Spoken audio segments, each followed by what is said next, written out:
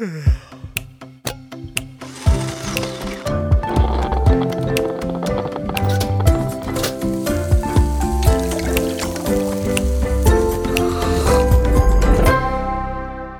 bless everyone. Welcome back to the Late Night Loopcast. We decided that it would be best to give our thoughts right after we watched the debate and the Tucker interview with Trump. Yes, I'm going to be doing some late night editing, but we thought it'd be worth just getting our very raw initial reactions to what we just witnessed here.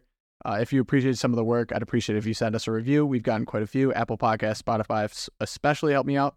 But Josh, me and you saw the same thing. Erica is sleeping. It's a little past the bedtime, but Josh and I decided to stay up, and we want to get to our thoughts. So, Josh, initial reactions on the night. Well, the thing is, I actually had the opportunity to go to this debate, and I was like, should I jump on the plane and go see it? I had a free ticket to go, and I'm like, I'm so glad I didn't go. What a waste of time. The big winner of the night is Donald Trump by not participating in this clown show. I absolutely hate this. I'm so sick of this format. I hate it. And they have things like, first of all, the questions that Fox News is asking. So Fox News is the loser of the night. And Fox News is like, raise your hand if you think Donald Trump, or Vice President Mike Pence did the right thing on January 6th. And raise your hand if you think we should cut funding to Ukraine. And raise your hand if it's like, and finally DeSantis pushes back. It's like, we're not school children. Stop treating us like this. It's stupid. And then it's like, lightning round. You have 30 seconds to answer. I hate all that. I hate it. And I think I speak for a lot of other Republican voters. Like, this is a terrible way to elect a president. I think it comes from the mainstream media news era where you would watch political coverage through television. Television was your filter. That was the only way you could really elect candidates to national office, from the 1960s, 70s, 80s, 90s, and into the first part of the 21st century. But we got the internet now. We don't have to do this. This is stupid. Right. And kudos actually to Donald Trump for saying, I'm not going to play with this. I don't want to do this. He goes right to Tucker. And he does this long interview on Twitter, which is now called X. And actually, you know what? I didn't get anything out of this much out of this debate. Some people are saying, oh, what'd you think about Vivek Ramaswamy? He was you know what? Actually, I learned more about him by watching him on a long full-length Tucker. Yeah, no, well, he did Jordan Peterson. So Jordan Peterson interviewed Vivek Ramaswamy and had a long interview. And they even talked about this, like, we're, with the internet now, we can do these long form interviews that are hour long, 2 hours long, whatever. And you don't get, and you can have longer and fuller answers. And it's so much better for the audience. People actually, respond like, hey, I like what you're saying.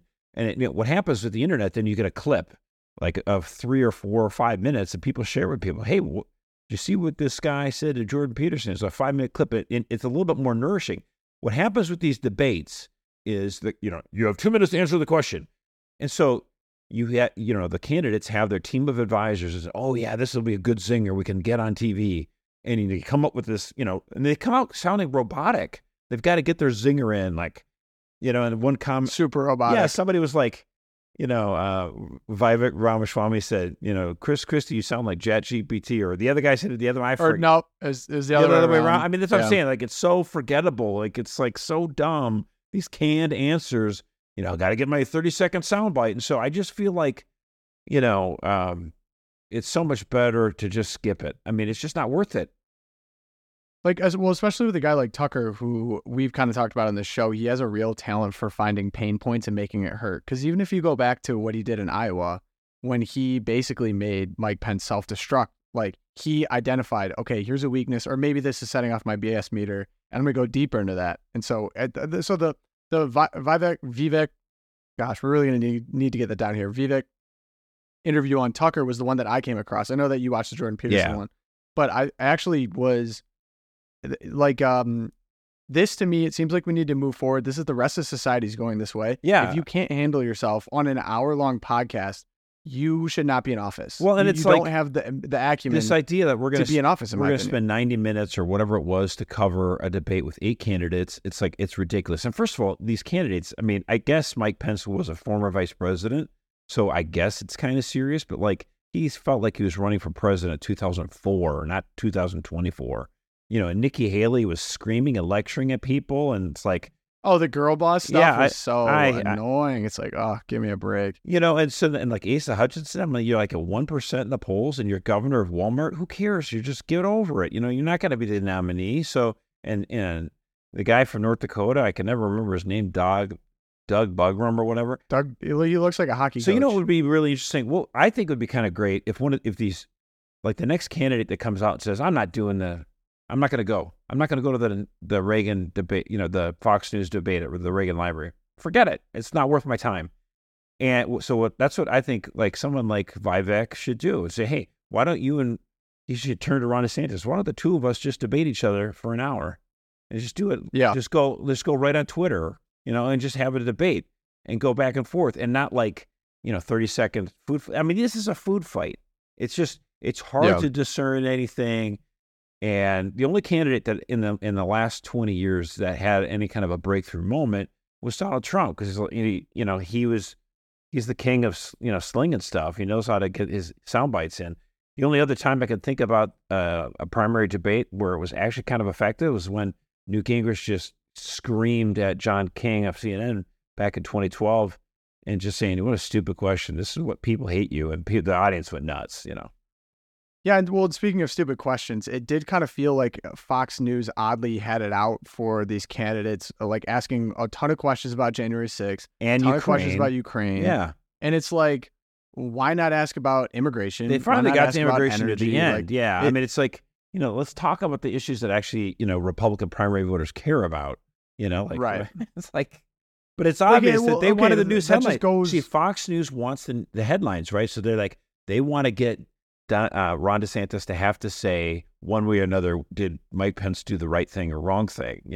So that, because they know then if Ron DeSantis says, yeah, Mike Pence did the right thing, that was what the Constitution says he should do, then Trump would attack him, and it's a food fight stuff instead of being more of a substantive argument. I thought Ron said, I have no beef with Pence, but we really need to focus on the future, the next election, who's going to be president January 2025. I thought that was a great way to get beyond this. But I think the candidates just got to say, enough of this. We're done with this Fox News stuff. And it's nothing against them per se. Like, look, I think it would be more meaningful if Fox News said, we're not going to do a debate. We're going to have the candidates on for an hour and just have, let's say, just pick your host. You can be on with Hannity or you can be on with Laura Ingraham, and then you bring on all these candidates. I mean, I'd much rather listen to them for an hour long But they have done that, Josh. Like they do. Brett Baer did that with Trump. They've done it with DeSantis. It still doesn't feel the same to me. Like there's a really different feeling to Tucker's interviews on Twitter. It just feels different. I don't. Well, Tucker, when he brought on candidates like DeSantis and others, I liked watching Tucker because he was great at asking questions. I don't think Sean Hannity's people good. Actually want. I don't think Sean Hannity's good. Yeah. Right, and neither is Brett Baer. So, like, I think there actually is something inherent to Fox. Brett, like, they are getting handed questions I don't think resonate with me, at least me. Okay, Josh, if I want to speak for people my age, let's look at the numbers here. The Rumble stream for the debate was at about 250,000 people to 300,000 people. And the interview with Trump that was put on at the same time, I think is at 82 million right now. It's cruising. I mean, we're talking about not even the same ballpark. Yeah. And that's just a reality for people my age. They're not going to Fox News to go get this. They're going to see it on Twitter. They're going to see it clipped up elsewhere. Okay, so even, here's like the you thing. Said, good clips. Actually, though, that's what I guess I'd like to say. Like, Fox News is still playing the conventional television presidential campaign stuff, and the candidates are still playing along with that. So why is Ron DeSantis going to Iowa and flipping pancakes and going to the Iowa State Fair? I mean, not that you shouldn't. I mean, go ahead, go. But why isn't he engaging in online Twitter fights with the media? Why isn't he, and why is he's practically silent? I mean, like, they've got an official campaign social media that's kind of boring. What's interesting about that is Christina Pashaw, who is a major reason for his success in Florida. And then I think Jeremy Redfin, they're both a part of communications. Seems like they kind of got a muzzle put on them not long ago. And they've kind of been let off the leash a little bit again after they did their little reorganization. But she was a major reason why DeSantis gained a ton of legitimacy on social media platforms like Twitter. Like, she is a bulldog. She doesn't hold back. I just feel like DeSantis has been a very risk averse, kind of timid. He says talking points like in the debate. He had a few good cuts where he'd say something really good, and I'm like, yeah, I agree with you. Go, but I don't feel like the energy's there. I just feel like he's thinking like, what's going wrong? Why ain't he's probably thinking to himself, why am I not connecting with the audience? I mean, he did get some applause lines, don't get me wrong, but I just feel like they were still kind of flat. Like, I mean, the audience is of course going to cheer that you got rid of, critical race theory at Florida. I mean, good. Yeah. But it's still kind of like things. They're kind of things he's already said, as opposed to like it just feels like flat pop. Swashbuckling. Yeah, I mean, there's no swashbuckling. Like, and I think that's why there's no sense of adventure. Like, hey, here's what I'm going to do on the federal level. Let's go. So let's organize this then. As we've watched both of these events. Now let's our frustrations with the format, of course, I think are legitimate. But now we're talking about performance of the candidates, and I mean, I think Brian said this, or the president. He's like, 5 of these people are like people in the traveling circus, right? They've been around since the 2004. They all say the same things. This would be like Nikki Haley, Tim Scott, Mike Pence, Chris Christie, Asa Hutchinson, yeah. Asa for sure, yeah. They're running campaigns that 20 years old. Right, so I think the main, and this is an interesting question, I've seen a lot of different theories on this. So Vivek Ramaswamy was very compelling. Whether or not people hated him for being annoying and being a little bit in people's space, Mike Pence seemed to hate him. Every time he spoke up, he tried to take a dig at him. He seems to have really nailed down the conservative evangelical talking points better than I think the conservative evangelical candidates on the stage really which is interesting. And he also has, which is interesting, but he also has this kind of like free-flowing, swashbuckling kind of attitude that, I mean, reminds me a little bit of Trump, of course. I think you know what it is? He's got nothing to lose. Like, I mean, he's right. Like that's the thing is like Ron DeSantis is thinking to himself, I got to figure out how, I got to, get the playbook. I got to figure this out. But that's an error. He doesn't have anything to lose, right? Because if he continues at this course, he's not going to win. He's not going to come close. Well, I mean, that's the thing. So like, really Ron DeSantis is like, this is my chance to shine. Because there's this theory, like for candidates, like you don't want to squash your opportunity. Okay, so like Chris Christie was also on that stage, right? A former governor of New Jersey. I mean, also running a campaign. Like it feels like it's the year 2012 or something like that. And Chris Christie ultimately decided to run for president in 2016, and he, in the political business, we called it murder-suicide, where he just went after Marco Rubio, torched his campaign, but, Chris Christie wasn't going to be the guy. It was just like he assassinated another guy's campaign. But the thing is, Chris Christie is the ultimate example of that. If he had actually run for president in 2012 instead of 2016, he might have actually won the nomination because, there was a lot of people are fed up with Obama and like, how can we beat this guy? And here's a guy in a blue state, and people, conservatives, Republicans love Chris Christie in 2011 and 2012. And so, but Chris Christie just decided, I'll wait. Well, you know what? You wait and it's too late. And now someone else comes along, and it was Trump in 2016, and that was his time. And so there's that, you get punished for if you're like, well, I'll just wait till it's the perfect time, and then it's never the right time. It's sort of like starting, people who's like, oh, I'll start a family when I want to start a family. And then, you never do, you know, or, like Barack Obama was actually smart about that. Like, because people are like, you should wait. Hillary's going to be the nominee. Right. He knew his time. He's like, no, you got to strike when the iron's hot and the moment's right. And so that's Ron DeSantis understands this, and his thinking is, I got to do this because if I wait now, because Trump's probably going to run, I got to do it this time. Because by 2024, there'll be a new flavor of the month. There'll be a new, because people are like, oh, yeah, all that stuff you did back in 2022, that's ancient history. No one will care. So DeSantis is smart by saying, I got to run this time. This is my time to shine. I don't want to squander it. But I just feel like he's, again, it's like, well, if I mimic Trump and the way he just, I don't care, and no, you still got to be your own man. You still got to be your own person. And you got to have that kind of, it's not reckless, but it's like, just have the confidence of saying, I got nothing to lose. Let's just go for it, which Vivek Ramaswamy has. And some people think it's just because he's running like almost like he's a plant for Trump, because he never really attacks Trump. So that's a little interesting conspiracy theory online. I don't know if that's true or not, but I do like the fact that Vivek, he just is able to communicate very effectively. he's given some answers. I'm like, we've shared some of his stuff on social media. We share when someone says something great. We're not taking sides here. We just like, this is great. Like, he gave a good answer here. Just like you've seen. It makes you think. Yeah, and you've seen our stuff on Ron DeSantis. We shared his stuff. We shared Trump stuff. And if Mike Pence had a great answer on the debate on abortion, we like that. So we'll probably share that. Although I think Mike Pence has got no chance. Okay, so we talked about this a little bit earlier, but I want to get as well. So Tucker interviews Trump. First question, why'd you decide not to debate? He basically said, I'm up 50 points. He's going to be in Georgia tomorrow. They made a point to bring that up as well. He's going to be turning himself in. So clearly, smart decision. Do you have any like revisionist history if Trump would have decided to go to the debate, how that would have gone down? Well, I mean, honestly, so we're recording this right after the debate, and by the time people are listening to this, it'll be it might be right as he's landing in Georgia, or it might be after people have already seen the mugshot, because Georgia's going to get a mugshot of the former president. No one's going to 1 billion T-shirts by a day.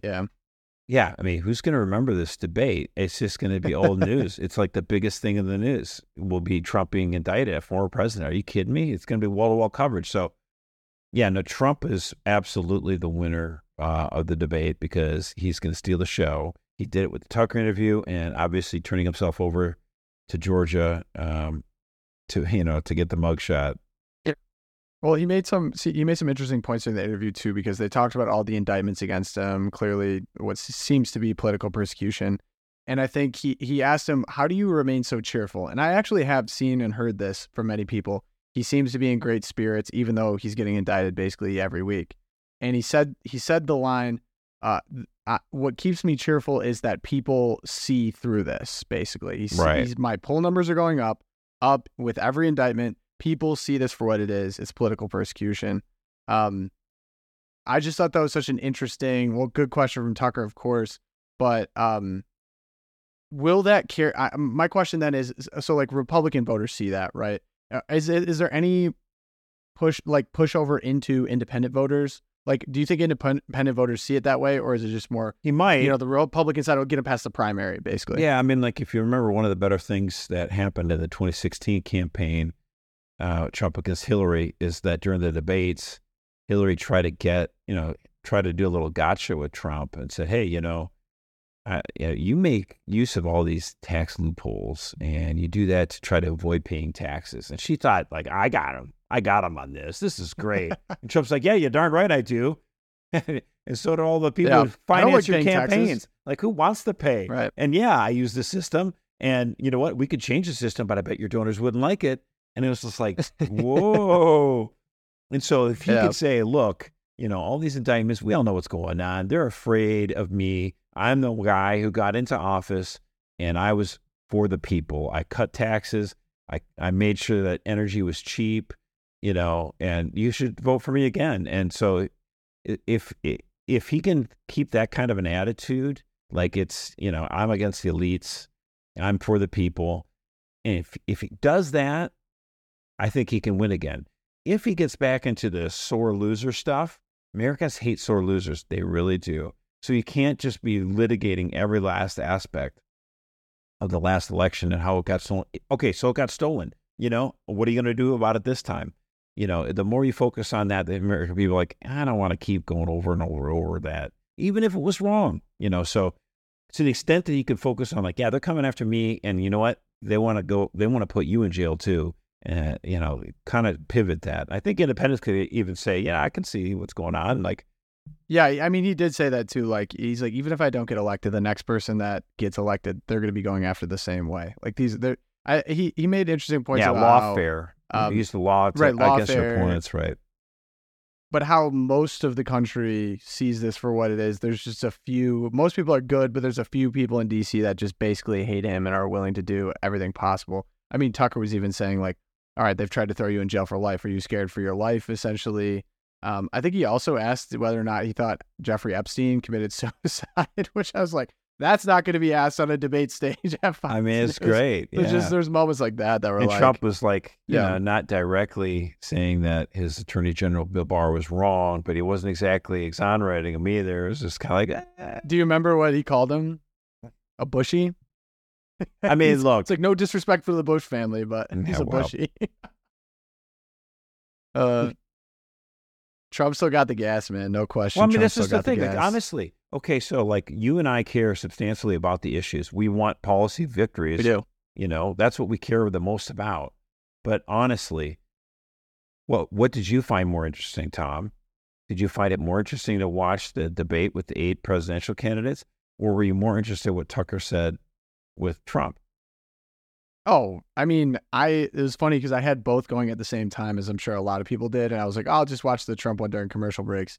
And then I just got so bored. I think like maybe like halfway to 3/4 through the debate that I was like, all right, I'm just going to finish out the Trump one first before I go back to this. Cause it was just so in the weeds. Yeah. And so, Well, like you said, like you can get a lot more out of a one-on-one interview with good questions. It feels more authentic. Well, like and again, that's what I consume. you know, maybe if these debates, if we get to like the second or third one and we start getting to like 4 candidates instead of 8, and if it's, you know, would it be nice if the moderator was sort of hands off and just basically said, hey, you know, get up there and talk for 5-10 minutes and say your piece instead of like a 30-second lightning round or your buzzer's up.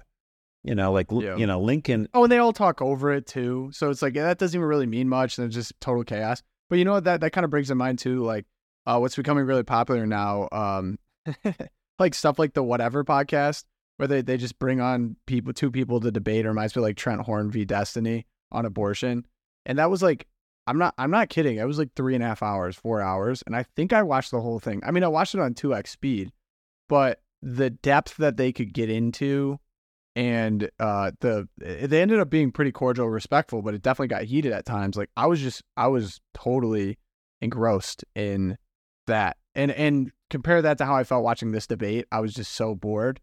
It would be really interesting to see, would someone fold under pressure if they had to do a 1v1, like you said about DeSantis and Ramaswamy, and they brought up the pro-life issue, and they're like, legislatively speaking, how would you get this done?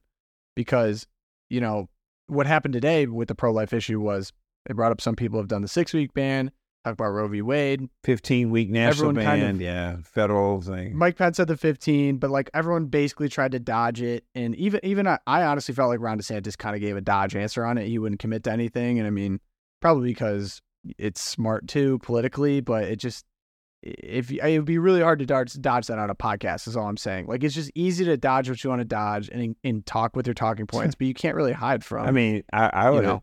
If you want to dodge it a little bit better, you should have said, as president, I'll sign whatever pro-life legislation comes to my desk. Oh, whoop. There you go. And then Fox would say, well, you mean the 6-week ban? Did you hear what I said? Yeah. Yeah, right. Like, why do these, it does feel really hostile. And well, I don't know just how to don't like the describe gotcha it. questions. It's like, I mean, what the heck?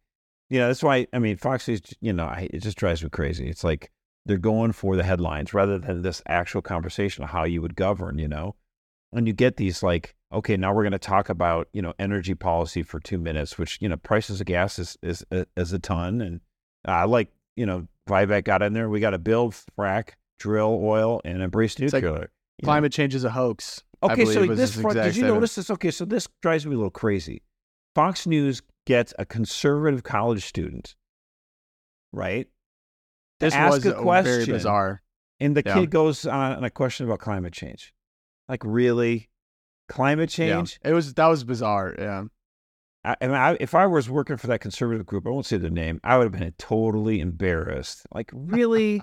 You're going to bring up climate change? I think it was Young Americans for Freedom, correct? Yeah, well, the only time that Not the anyone name really got really righteously angry, though, was when Nikki Haley said, how dare you not respect Israel and make it more important than your own country, basically is what she's getting at. Like, give me a break. Oh, Josh, you're going to go in on your girl there. She's just, drives me nuts. Yeah, seriously. That was the only time anyone, I mean, Tim Scott, talk about falling asleep. I know he said he was a Southern boy and he talks slow, but man, I come well, to you this listen to hoping that everything there at 2 times is- speed, so I talk. and it was still slow. Yeah, I know.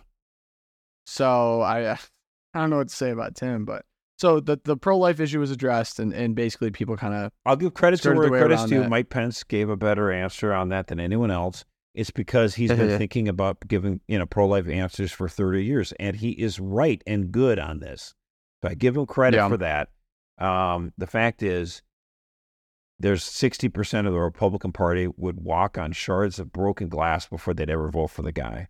So it's a non-starter. I mean, his campaign. And then the other main thing that came up is, I mean, Vivek was obviously a great speaker, but a lot of people took issue with the fact that he hadn't really voted before the previous two elections. Yeah, and what did he believe 3 years ago? Flip-flop. Yeah. And one thing that is kind of bizarre, I mean, especially from a Catholic perspective, I know his family's Hindu. He says leans into his Hindu heritage. And he went to a Catholic school, though, graduated from Catholic high school. He talks about, but his talking points are almost like too good evangelical, like better than the evangelicals can even say it. So I'm like, I like what you're saying, but why should I believe that you're going to do any of these things? Like, I think a lot of the theories about him being a Trump plant could actually be very legitimate. I don't know. That's and actually, Catherine Hadrow, used to work for EWTN. She thought that maybe Catholics would get offended by Vivek because he made the comment that some of these candidates are going to fly to the Ukraine to their Pope, Zelensky or whatever. And I'm like, I'm not really offended. I mean, he's not attacking Catholics. He's mocking people who think this leader of the Ukraine is the most important leader in the world. And so I'm giving him a pass on that. There are some Christians who will not vote for a non-Christian candidate. In fact, there's some Christians who just couldn't vote for Mitt Romney because he's Mormon. I don't know if that is going to be that much of a factor because honestly, I don't even see that playing out unless there's that moment, let's say in November or December, where let's say he takes off and he starts climbing and then he's got a legitimate chance. Then everything in the kitchen sink will be thrown out at him, and that'll be litigated. And I'm not sure that the Republican voters, are going to disqualify him for it. It's always one of those things where it's like, obviously, I want people to be holy. I want people to be pious, and I'd like them to be believers in Jesus Christ. It's like, I want that for everyone.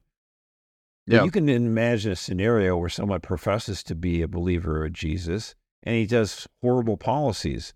George W. Bush, Jimmy Carter, Joe Biden. They claim the Christian faith, and yet they totally go against it. Now, obviously, it's because I think they're serving other masters. I think Joe Biden, he was just talking about restoring abortion. I was going to say, not to go Twilight Zone too early, I believe we have a graphic of Joe Biden. They did the meme where they turn the eyes red. It says, "Get real, Jack. I'm bringing Roe back." Man. It's tough. We get people. Where do we even start? People get mad at us anytime we share anything because they're like so angry about it. I don't even want to see his picture. It's like, dude, we're gonna call these guys out, even if it gives you heartburn. Okay, we gotta stay true and hold these people to account. And Joe Biden. I mean, and by the way, here's the thing. So my little Twilight Zone that thing would be, I think, or whether you call it Twilight Zone or just the pop off question of the week thing or whatever. This thing that people talk, they pop off about is, oh yeah, it's not going to be Biden. He's not going to run again. They're going to replace him. Why do people think that? I don't understand this. Because he's going to be 82 years old on Inauguration Day. I know that. Okay.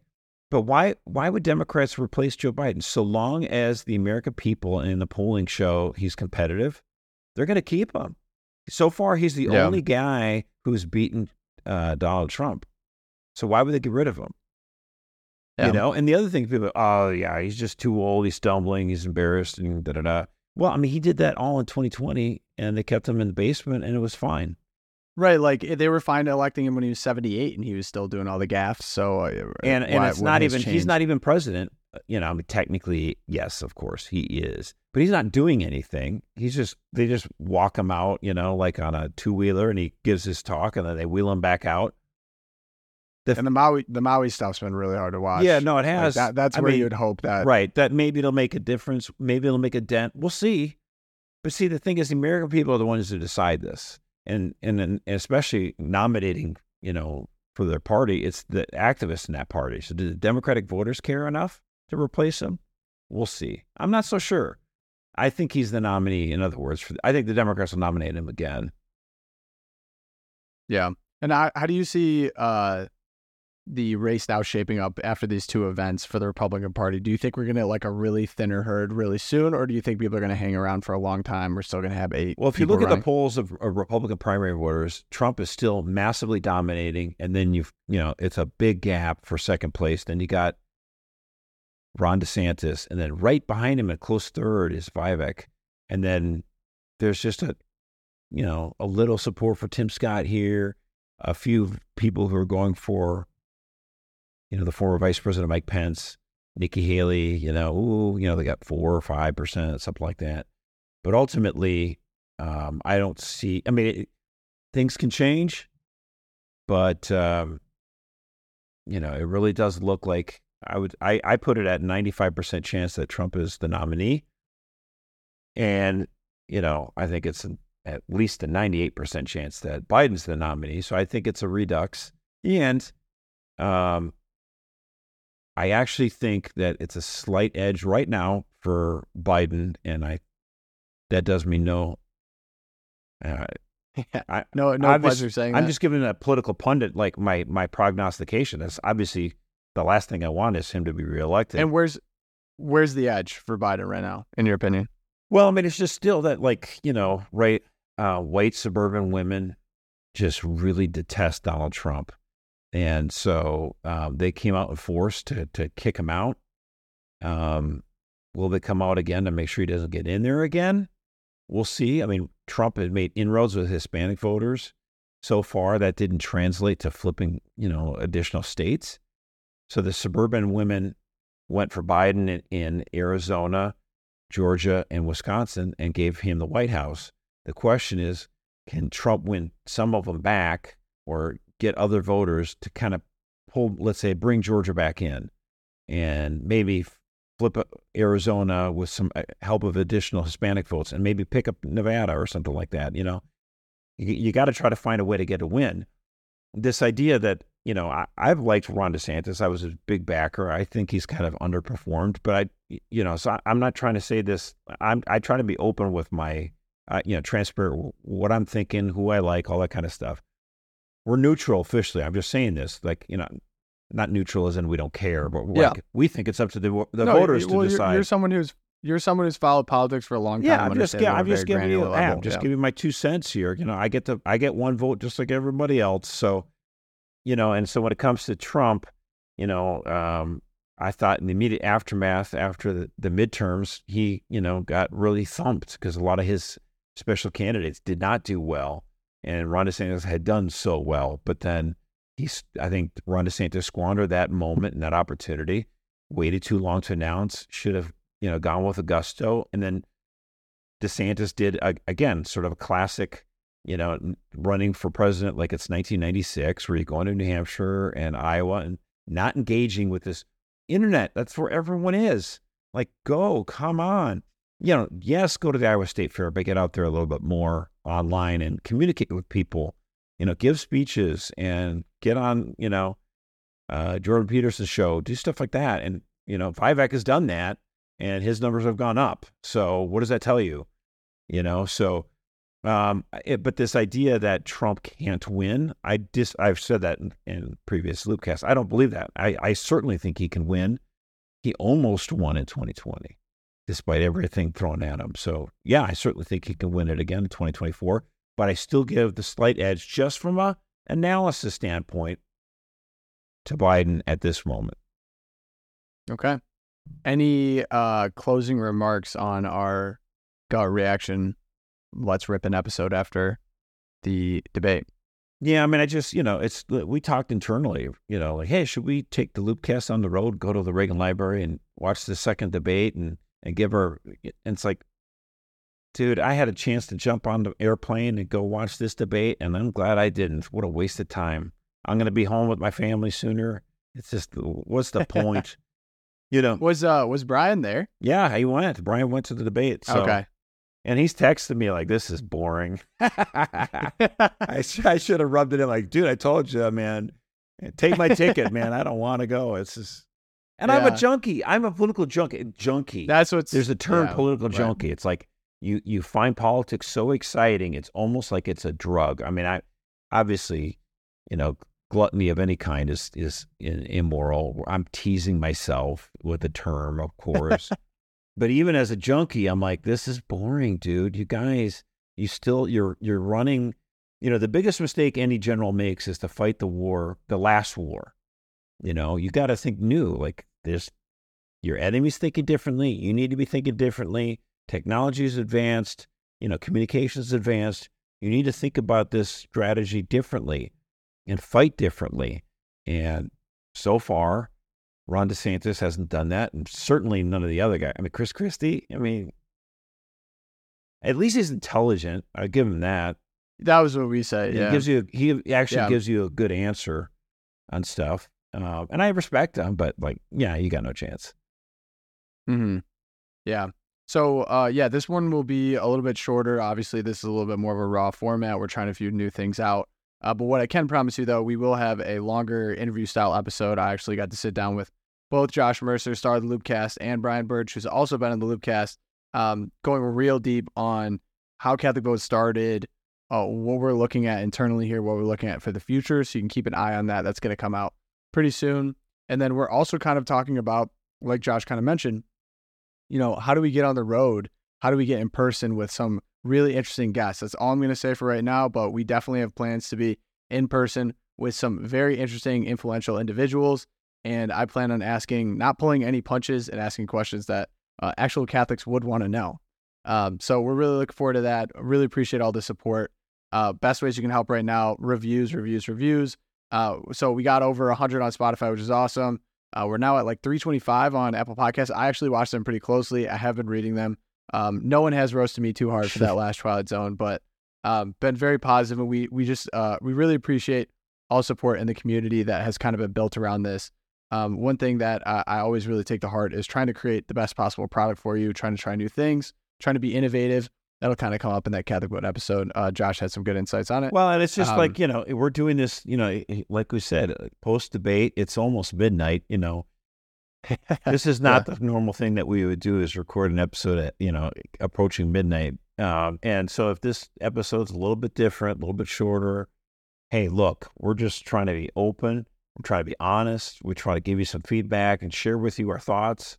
And, you've welcomed us. You've been listening to this show, and we're very thankful that we're given this opportunity and that you guys have liked it and have responded to it. And so if we sound a little bit off, because it's almost midnight, guys. I'm going to get emotional here talking about all the supporters, like my midnight thoughts. I've been just drinking black tea, trying to keep it. I'm going to stay up a little late editing this one, but if I could just further Josh's sentiment, we just had a meeting where we got together and we talked about goals and where we were at, what we met. And I'm really, I'm continually surprised and really honored that this show has grown so substantially. And not only has it grown, but the people that are getting involved that I'm interacting with and talking to are all the exact kind of people that I would want to, hang out with after Mass. Yes. Or I'd want to have interesting conversations with about politics and how we solve problems in our community. And just the fact that has come of all of this, I think, is maybe my favorite part. And the people that I've gotten to interview, and now they're kind of in the circle. And so now we get to collaborate. It's just been such an opportunity of a lifetime. And, I don't want to sound too midnight sappy, but really, it's an honor. We love it. This is great. I feel that responsibility. It's an honor. Yeah, and we love it. And we love you guys.